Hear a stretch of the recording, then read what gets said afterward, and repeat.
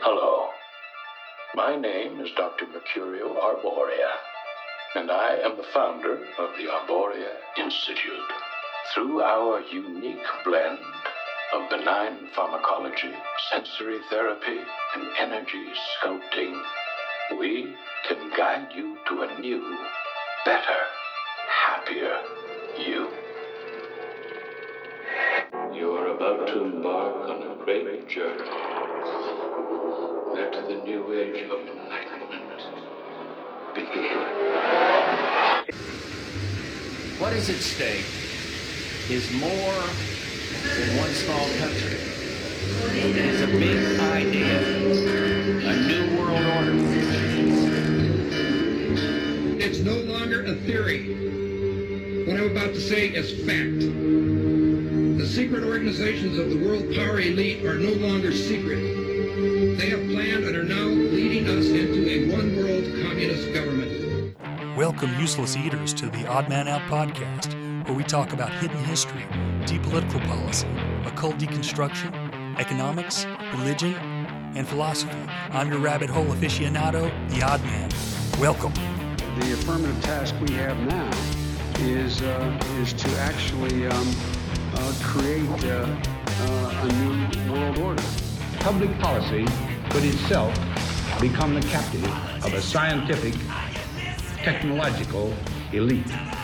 And when that first cocaine was smuggled in on a ship, it may as well have been a deadly bacteria so much as it hurt the body, the soul of our country. But take my word for it, this scourge will stop. So you were saying on Freedom House? Yeah, just quickly looked at their board of directors here. I'm seeing, let's see, Michael Chertoff, of course, famous for being in the Bush administration, Bush W administration. I think he was a Trilateral Commission member. I think he runs one of his own organizations too. But it's quite the list here.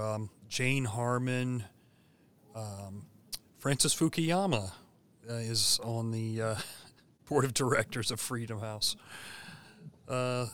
Freedom House had existed since the 1940s, if I remember correctly, but I think it was repurposed, though, for some of these agendas around like the late 80s, early 90s, because it's one of the big groups, along with the National Endowment and the Open Societies Foundation of George Soros, that whenever there's a color revolution, those three are almost always at the forefront of it in some capacity or other.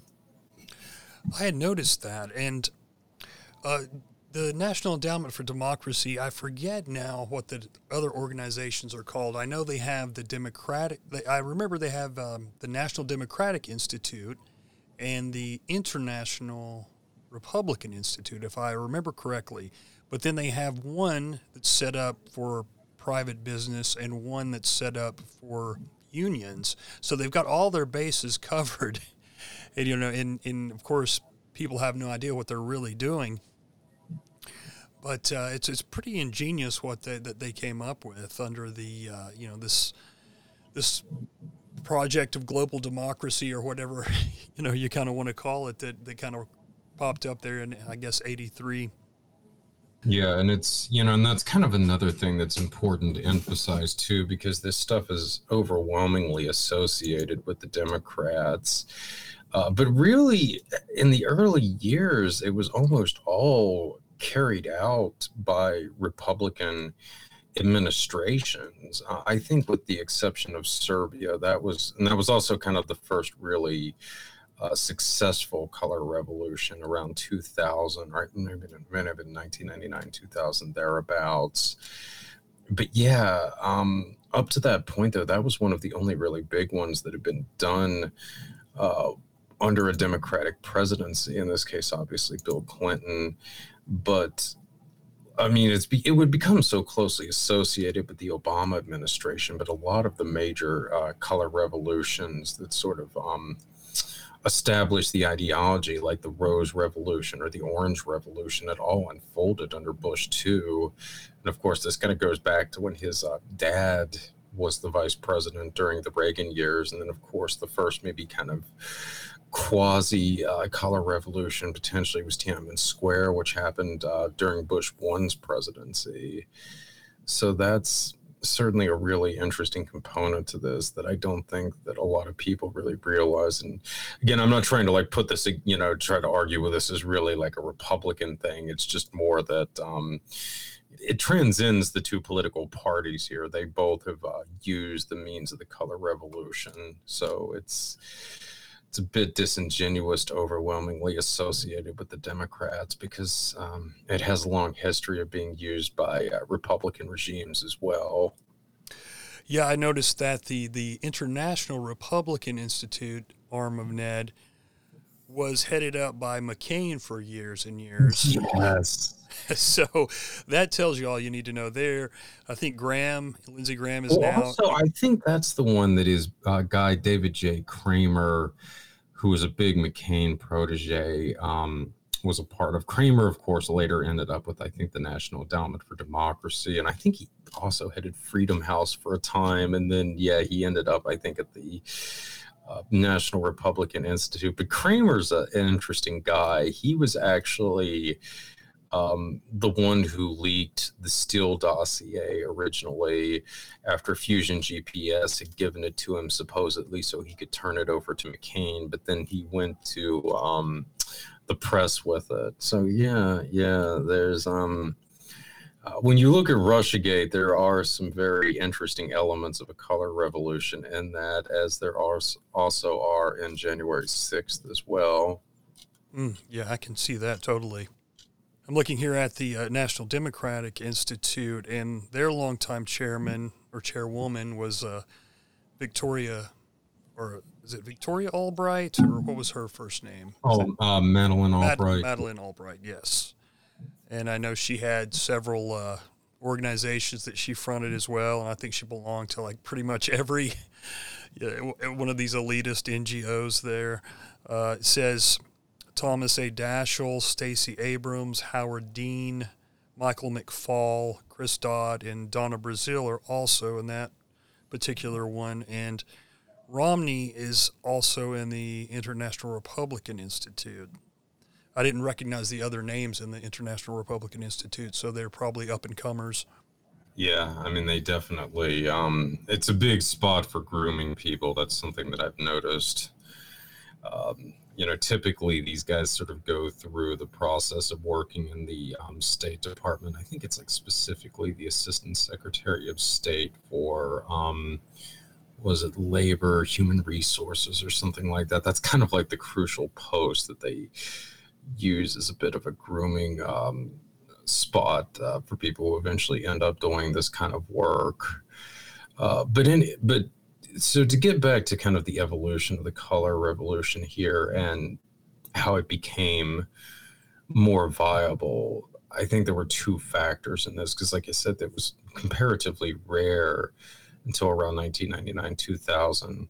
And the first, I think, just simply had to do with the collapse of the Soviet Union and the spread of democracy across the globe. I mean, now it kind of became an expectation that you had to have elections all across the globe. I mean, this was kind of another thing where the environment in the Cold War meant that most countries that fell behind the Iron Curtain really didn't have to bother with any pretext of holding democratic elections or anything of that nature. So that's one aspect of it. So now everybody is doing the elections, and that obviously provides a certain amount of ability to get in there and intervene. But even then, there were only so many. And I think the really decisive factor to this was the rise of the internet. It was just such a big part of all of the color revolutions. I mean, to some extent with the Serbian one, but especially with the Rose Revolution, with the Orange Revolution. This is something that almost everybody emphasizes, is that none of this would have been possible without the internet. And then it really went into overdrive. And this is why I think that there is that such a close connection with the Obama era, because of the rise of social media. Because, I mean, this just opened up a whirlwind of possibilities with what you could do with this. Because again, you'd already kind of come up with these concepts of using this kind of performance art and street theater and stuff like that, to where you could destabilize, cities, states, whatever. I mean, this has been around for a long time, but now with social media, you can come up with flash mobs with all this other kind of stuff and suddenly mobilize people the way that was not capable of doing, even 5-6 years earlier. And that would have major repercussions all across the world. I mean, this was really at the forefront of what made the Arab Springs possible, of what later made Occupy Wall Street and all this other kind of stuff possible.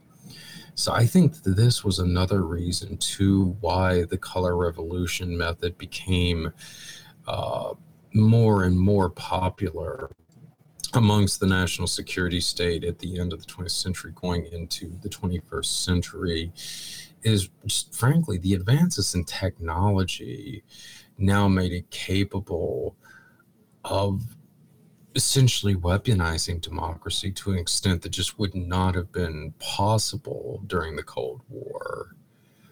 So It was kind of a perfect storm in a lot of ways.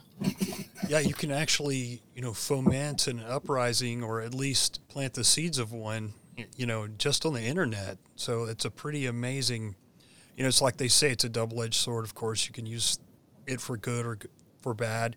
But yeah, you're right. That makes a lot of sense. Yeah, I mean, it's kind of a great irony, but I mean, it really was, I think, the rise of the internet that started to make the kind of geopolitical schemes of people like Lansdale or Jim Channon or Michael Aquino actually viable, because now you had such a pervasive way of influencing people psychologically, culturally, politically, even spiritually through the internet, and later through social media as an extension of it. So, I mean, it was certainly a major game changer. But then again, I mean, Lansdale was involved with the ARPANET stuff all the way back at its inception in the early 60s. So who knows? I mean, maybe he kind of had an inkling that at some point in time, all this stuff with the computers would eventually make it possible to largely forego bullets in terms of regime change. You do it all through the different methods of psychological warfare. Yeah, there's some quotes by Zbigniew Brzezinski.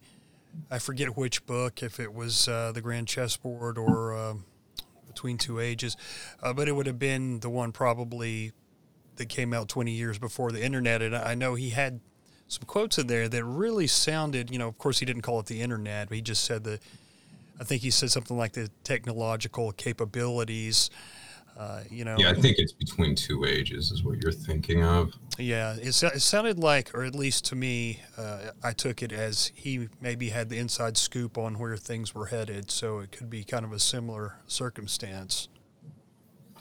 Yeah, I mean, I think Brzezinski was probably, a bigger part of this than a lot of people realize. I mean, I haven't had the chance to really look into the connections in this regard as much as I would like, but Brzezinski was such a big, well, not a huge, but he was involved in setting up the Victims for Communism Memorial Foundation in the aftermath of the Cold War, along with a lot of people who would have typically been associated with more of like the far right, i.e. Lev Dobryansky, who was for years the major advocate for the OUNB, the Organization of Ukrainian Nationalists, the Banderite faction in the United States. His daughter, Paula Dobryansky, was a member of the Project for New American Century. She was in the Bush II White House. She's still very closely connected with the VOC and the Captive Nations. And then you have people like Lee Edwards and Edwin Fulner of the Heritage Foundation,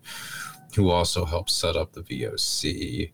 But VOC, it's very closely tied to Captive Nations, which is something Dobryansky had established back in the late 50s. And since 1959, I think the third week of July has always been set aside for Captive Nations Week, and the VOC sponsors the Captive Nations Summit in DC every year.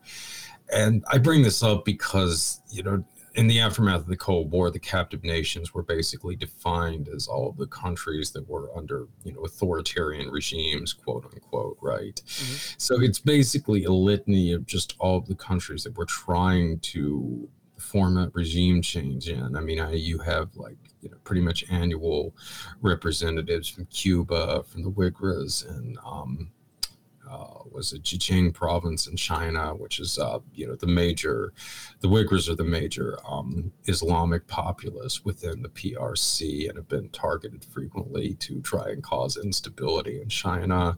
Of course, the Ukrainians have always had a huge presence in this. And just in general, a lot of the different ethnicities from the former Soviet Union, from a lot of the Stan countries in Central Asia, all that other kind of stuff. And there's close overlap between this group, between groups like the Atlantic Council as well, in addition to the Heritage Foundation, but also with Freedom House, with the National Endowment for Democracy. I mean, I know just looking through the background of a lot of the speakers at the one that I just attended from this for the 2023 conference, I mean, almost all of these people had some kind of link to the National Endowment or Freedom House or one of these other kinds of organizations. So I can't help but feel that Brzezinski was probably more significant in establishing this network than a lot of people realize, even though he kept his distance from it. And I also suspect he was probably a big part of really bringing Soros into this and the scale that he's been involved in as well. Again, this isn't, something that I can conclusively prove at this point. It's just, based on some of the connections that I've seen, it's an avenue of research that I'm hoping to dig more into. Yeah. But no, go ahead. No, I was just going to say, this Paula Dobriansky, here it says she is actually on the board of Freedom House right now, and she was formerly on the board of NED, so still going strong. And she was the guy I was just talking about, David J. Kramer, who was big guy for McCain. He was actually a protege of hers in the Bush II administration. He was her personal assistant, if I remember correctly, when she was working in the State Department. So yeah, I mean, it's just the whole circle with these people is very, very incestuous, to put it mildly.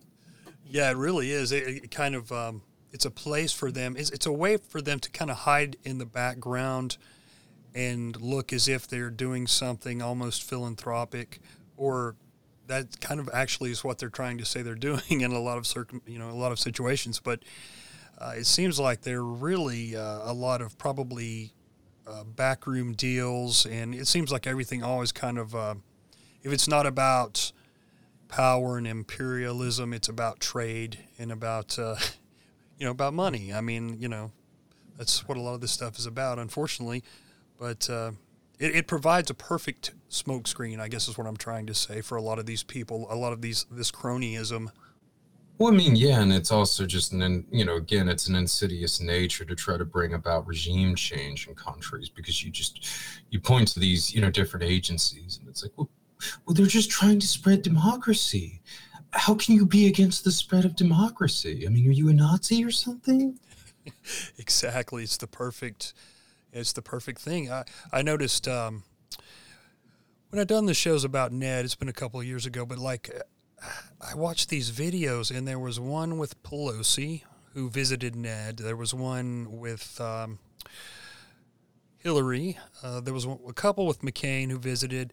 There was one with Liz Cheney, and she said she actually interned at Ned in college. But the one with Pelosi was interesting because they were handing out these awards.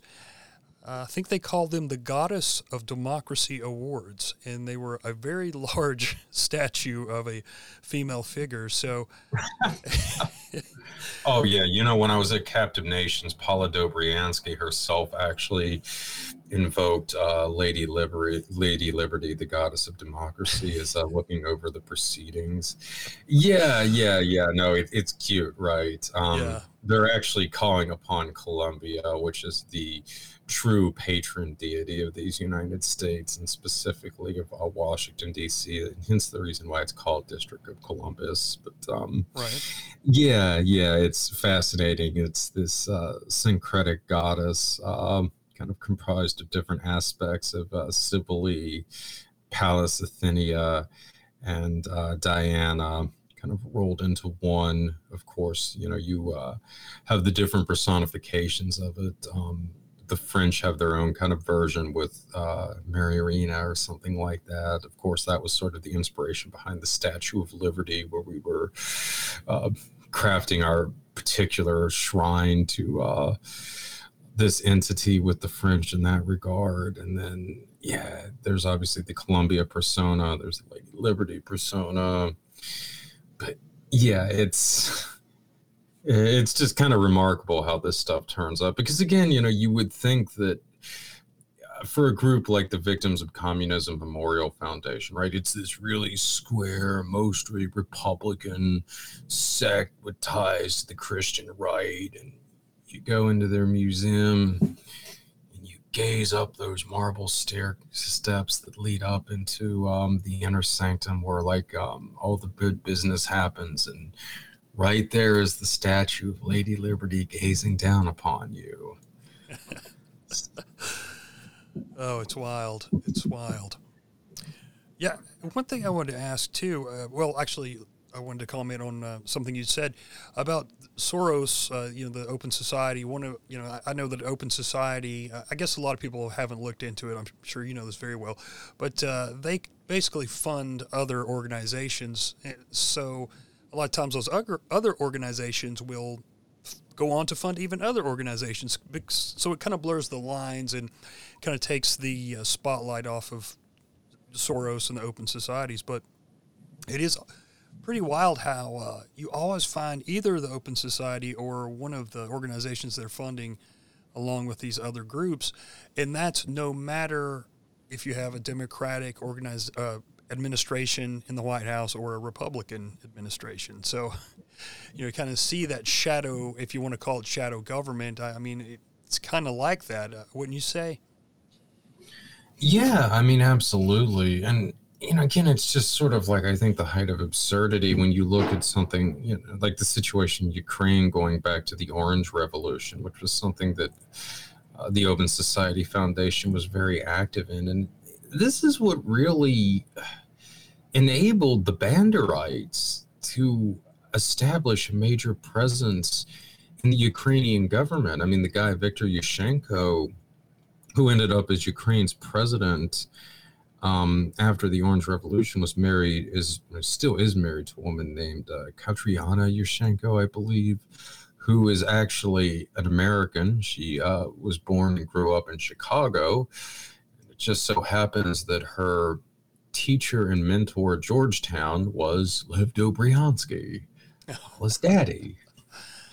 Again, another major OUNB figure. So, like I said, this is kind of the proverbial circle jerk here. But again, okay, so the OUNB it's fascist to the core. I mean, this is an outfit that during the Second World War, even as the Red Army was making headways left and right and they were running out of bullets, it's like they would still find the time to go into villages and liquidate all the Jews with farming tools, okay? Like, this is the OUNB we're talking about here. And this is the group that Soros is trying to put back in power, the faction that Soros is trying to put back in power in Ukraine during this era. So, I mean, go ahead. No, that really is interesting that you said that, because I've done the series on basically Zionism, and it kind of led to other connected things, and I've ended up doing like 10 shows on it because I wanted to do it in a way that wasn't anti-Semitic but was historic, and so it kind of led me down many rabbit holes. But So ever since I started doing those shows, I always look at these people in these organizations, or at least the higher ups, and I've noticed kind of a fairly large percentage of Jewish people, like in NED, for instance. You had Carl Gershom, who I guess who's kind of the co-founder with a guy named Alan Weinstein. Elliot Abrams was in there for a while. He was I think the chief, and he was, of course, with PNAC and CFR and Trump administration. I think Trump actually appointed him to head up the Venezuela coup, which didn't actually happen, as we know. But Victoria Nuland, Ann Applebaum, the author, Stuart Applebaum, who I assume is related to her, Daniel Freed, Jessica Adelman. So a lot of these people on the board of directors, at least of NED, and then I see a few as well on Freedom House, are Jewish. And, it's kind of strange to me that they would work with some of these groups and some of the people that they actually help get into power. You'd think they wouldn't want them into power. Yeah, I mean, it's... I think, a lot of it is just sort of like expediency. Certainly, when it comes to Israel, they found themselves collaborating with a lot of strange bedfellows over the years, to put it mildly. But I think that to some extent, as the, kind of quote unquote liberal establishment became more and more disillusioned with Israel, because it is effectively an apartheid state, if we're being perfectly honest. The Israeli government itself had to increasingly look for support from far-right regimes. A fine example of that really was the close relationship that they had with apartheid South Africa about the 1980s. And, this went into some very sensitive military research with the chemical biological warfare programs, the nuclear programs, and all this other kind of stuff that both countries were sponsoring at the time. And again, the Mossad, at one point was even using Otto Skorzeny as an asset. So there you go. You'd think he would be about the last person that they would really want, but right. Yeah, one thing I came across is that Vladimir Jabotinsky, was kind of probably the biggest hero of Israel these days. He was a huge fan of Mussolini, and they actually, some of his troops, some of Jabotinsky's troops actually trained at one of his bases over there in Italy, and they would call Jabotinsky the little Mussolini, or the Jewish Mussolini. So, you have that fascist kind of fascination, I guess, because you had the socialist Zionists, but then Jabotinsky kind of brought in this idea of more forceful kind of a fascist type of Zionism, and he's one of the biggest heroes there. So I think that says a lot. Oh, and too, I'll just say quickly too, I had read that Jabotinsky's father was secretary not Jabotinsky's father. Netanyahu's father was the secretary to Jabotinsky. So that was kind of an interesting connection as well. Yeah, I could definitely see that, though, given the direction that he steered the country in over the years. So. Mm-hmm. Yeah, absolutely. But I just think when you really kind of get down to it, fascism isn't necessarily anti-Semitic. Nazism is. Right. But Nazism and fascism Nazism is an outgrowth of fascism, but fascism is actually a much more, frankly, diverse ideology than I think a lot of people give it credit for. There's all kinds of different branches of it. Obviously, you have Nazism, but you could also point to clerical fascism and a lot of other varieties as well. It's certainly proved to be very adaptable, that is for certain. Yeah, absolutely. Yeah, a lot of these subjects and these belief systems are so much more complicated, but we're led to believe everything is so simple and in black and white. And, if they keep us thinking that, then we're so easily fooled, because people will never do their own research and kind of delve deeper and find the truth. Certainly. And, There's one final point too I can make here about this whole concept of the color revolutions, which I think is really important. And it's just the fact that in the grand scheme of things, it's basically been used as a means of discrediting democracy. Because when you really look around the world now at the countries that are outside the sphere of of U.S. influence, I mean, places like China, like Russia, like Iran, let's not kid ourselves. They are basically authoritarian governments. But in a lot of ways, we've created this environment where that's almost the only way that a country can exist outside the U.S. sphere of influence. If it attempts to have open democracy, we have a well-practiced method now of destabilizing the country through these democratic institutions. And I think that as an end result of this, outside of the West, this is badly discredited democracy in much of the developing world. And that's a terrible aspect because, many regions, were subjected to authoritarian regimes for so many years because of colonialism, and then later the Iron Curtain and all this other stuff, capitalist exploitation and so on. And now, kind of going into the quote unquote end of history, when in theory, democracy and open elections were finally going to become widespread, instead of trying to provide them with some kind of legitimacy. As I said before, the United States effectively tried to weaponize them and use them as another tool in the toolbox of low-intensity conflict. And this is just, it's horrendous and sickening on so many levels. And I think that for a lot of people, it has left the question of whether democracy is even viable in the era with the technologies that we have now with social media and that kind of thing. And it's a scary proposition. I think that it's made the world and, a lot of Western governments far more susceptible to authoritarian regimes, to demagogues and things like that than at any other time in recent history. So especially with the situation that we're currently in, probably the fact that we're staring down major economic downturn, it's a very unsettling into the future that we're going towards.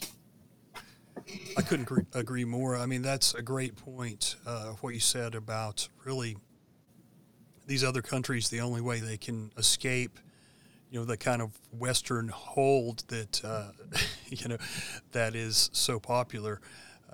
Because if you don't play ball, if you don't open up your economy, if you don't let the IMF and the World Bank in and those kinds of things, you're going to get a regime change if you're lucky.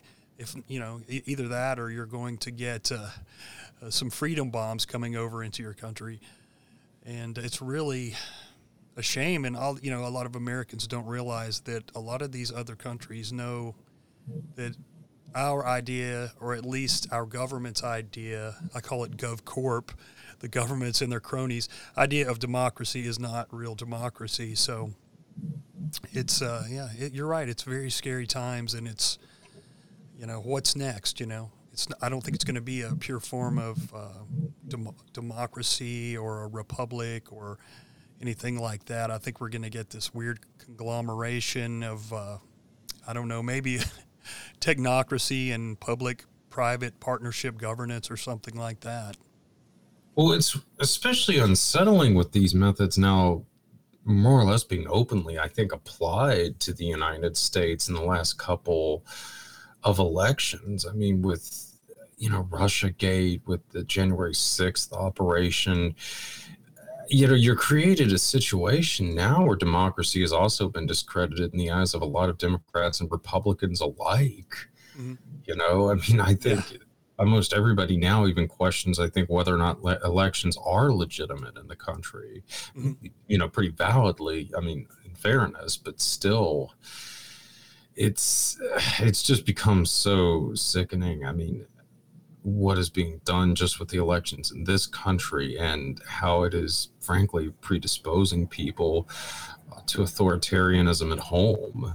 Mm-hmm. And I mean, this is an issue with both the left and the right. I mean, gosh, what was it? Something like 30% of the anti-Trump people out there said that violence might be necessary to prevent Trump coming to power or something to that effect. And obviously, I mean, it's just as bad on the right, you know. It just, it's really scary. I mean, where we're headed with this, and I mean, whether the nation can even survive with the current course that it's on.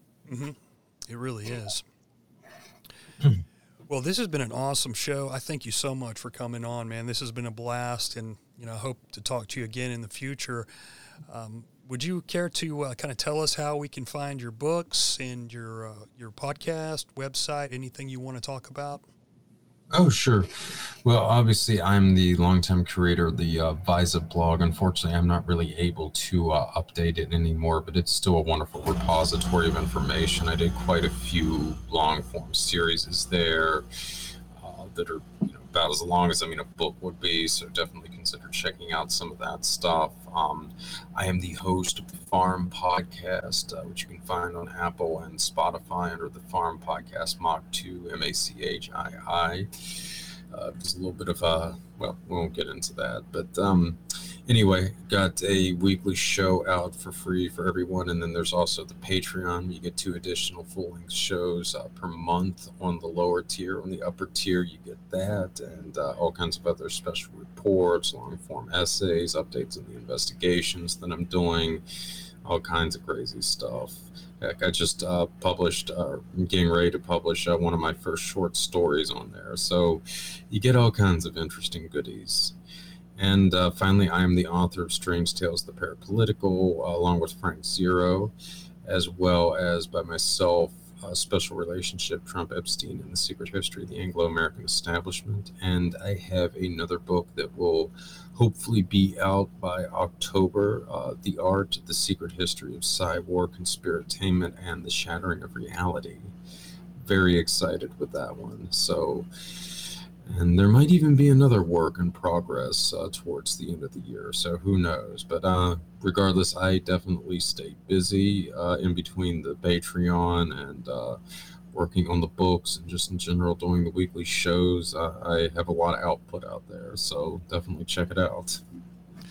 Awesome. Yeah, absolutely. Check him out. I looked at his Patreon today, and I was like, wow, this one is definitely worth checking out and subscribing to one of his tiers, you know, because I don't put out as much stuff as I would like to on my Patreon at all, but he does, and his is absolutely worth it. There's a lot of extra stuff on there. So I'll put all your links in my show notes. And again, man, I want to thank you so much for coming on, and I will talk to you. Absolutely, and thank you for having me. You're welcome. Thank you. And just hang tight, and we'll talk after the show. All right, my friends, this brings us to another close of another edition of the Oddcast, featuring me, your odd man out. And as always, thank you so much for taking the time to hang out with me and my guest, Recluse. And thank you once again, Recluse, for coming on. And I urge you guys to check out his content, his podcast, The Farm, as well as his Visa blog. And I'll have all those links in my show notes. You can check out the links to his books as well. He's got 2 fantastic books and working on another one as we speak. So please check out his stuff. Now, I want to thank my patrons. I want to thank KF. I want to thank Cole. I want to thank Ashley. I want to thank that crazy bread man for being a covert co-conspirator. I want to thank Aaron. I want to thank Ruckus for being a producer of the show. Check out the Oddcast episode with Ruckus, and you can find his content on alternatecurrentradio.com or on tntradio.live. Thank you, No Evil Shall I Fear, for being a producer of the show. No Evil Shall I Fear, he asked that maybe I would drop a link for you guys. So in my show notes, you're going to find a link to a band on Spotify called Total Order, and their album is called Illusionary. So check that out in the show notes as well. I also want to thank Mark from Housatonic Live. Please check out all of Mark's work as well. Thank you, James. Thank you, Bill, for being a producer of the show. Thank you, John Brisson. Get over there and check out We've Read the Documents on Rumble, and check out We've Read the Documents on Twitter. Thank you to the Mighty Kilowatt. Thank you to Sir Tim of the Tunnels. Thank you, Aaron. And thank you, Jack Allen from Conspiracy or Just a Coincidence. You can find Jack's content on all your fine podcasting platforms, as well as on YouTube. Last but not least, I want to thank my podcasting family at alternatecurrentradio.com. Get on over there and check out all their fine talk and music shows as well. And thank you to FringeRadioNetwork.com as well for carrying the Oddcast and many other podcasts. Now, on a sadder note, we at Alternate Current Radio had one of our colleagues suddenly pass away in a freak accident. And we've all been really heartbroken. I wasn't as close to him as some of the other guys, but I tell you, when you first meet someone and you just know immediately that they're an awesome person and that if you live near them, you would hang out with them, you'd have a beer with them, call them up with song ideas or what have you. So I knew the minute I met this guy, and I've never met him personally, but online we did many Boiler Room shows together. Chopper. He was our resident gearhead and just an all-around funny guy. And being a gearhead, you'd think that this guy maybe didn't know a lot about politics and social issues, but that could not be farther from the truth in his case. He really saw through the political BS, and he had a really good mind for that kind of stuff. And he had a real special way of explaining his ideas, too. So, shout out to Chopper, man. You are going to be missed. And I know that you're racing around that raceway in the sky somewhere. And we miss you, man. And we'll be thinking about you for a very long time. So, God bless Chopper's family and all of his loved ones. That being said, guys, cheers and blessings, and remember, their order is not our order. See you guys. See the lines in the mirror. You see those lines on your face. See that big white line on top of the mirror, friend. You nearly lost every